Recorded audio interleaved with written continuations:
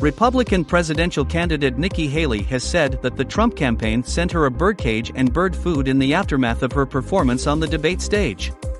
In the immediate aftermath of last week's GOP primary debate, the Trump campaign issued a string of statements against Haley. Haley posted a picture of the birdcage and said that this is the message waiting for her outside her hotel room. She said this behavior is weird, creepy, and desperate from a former president.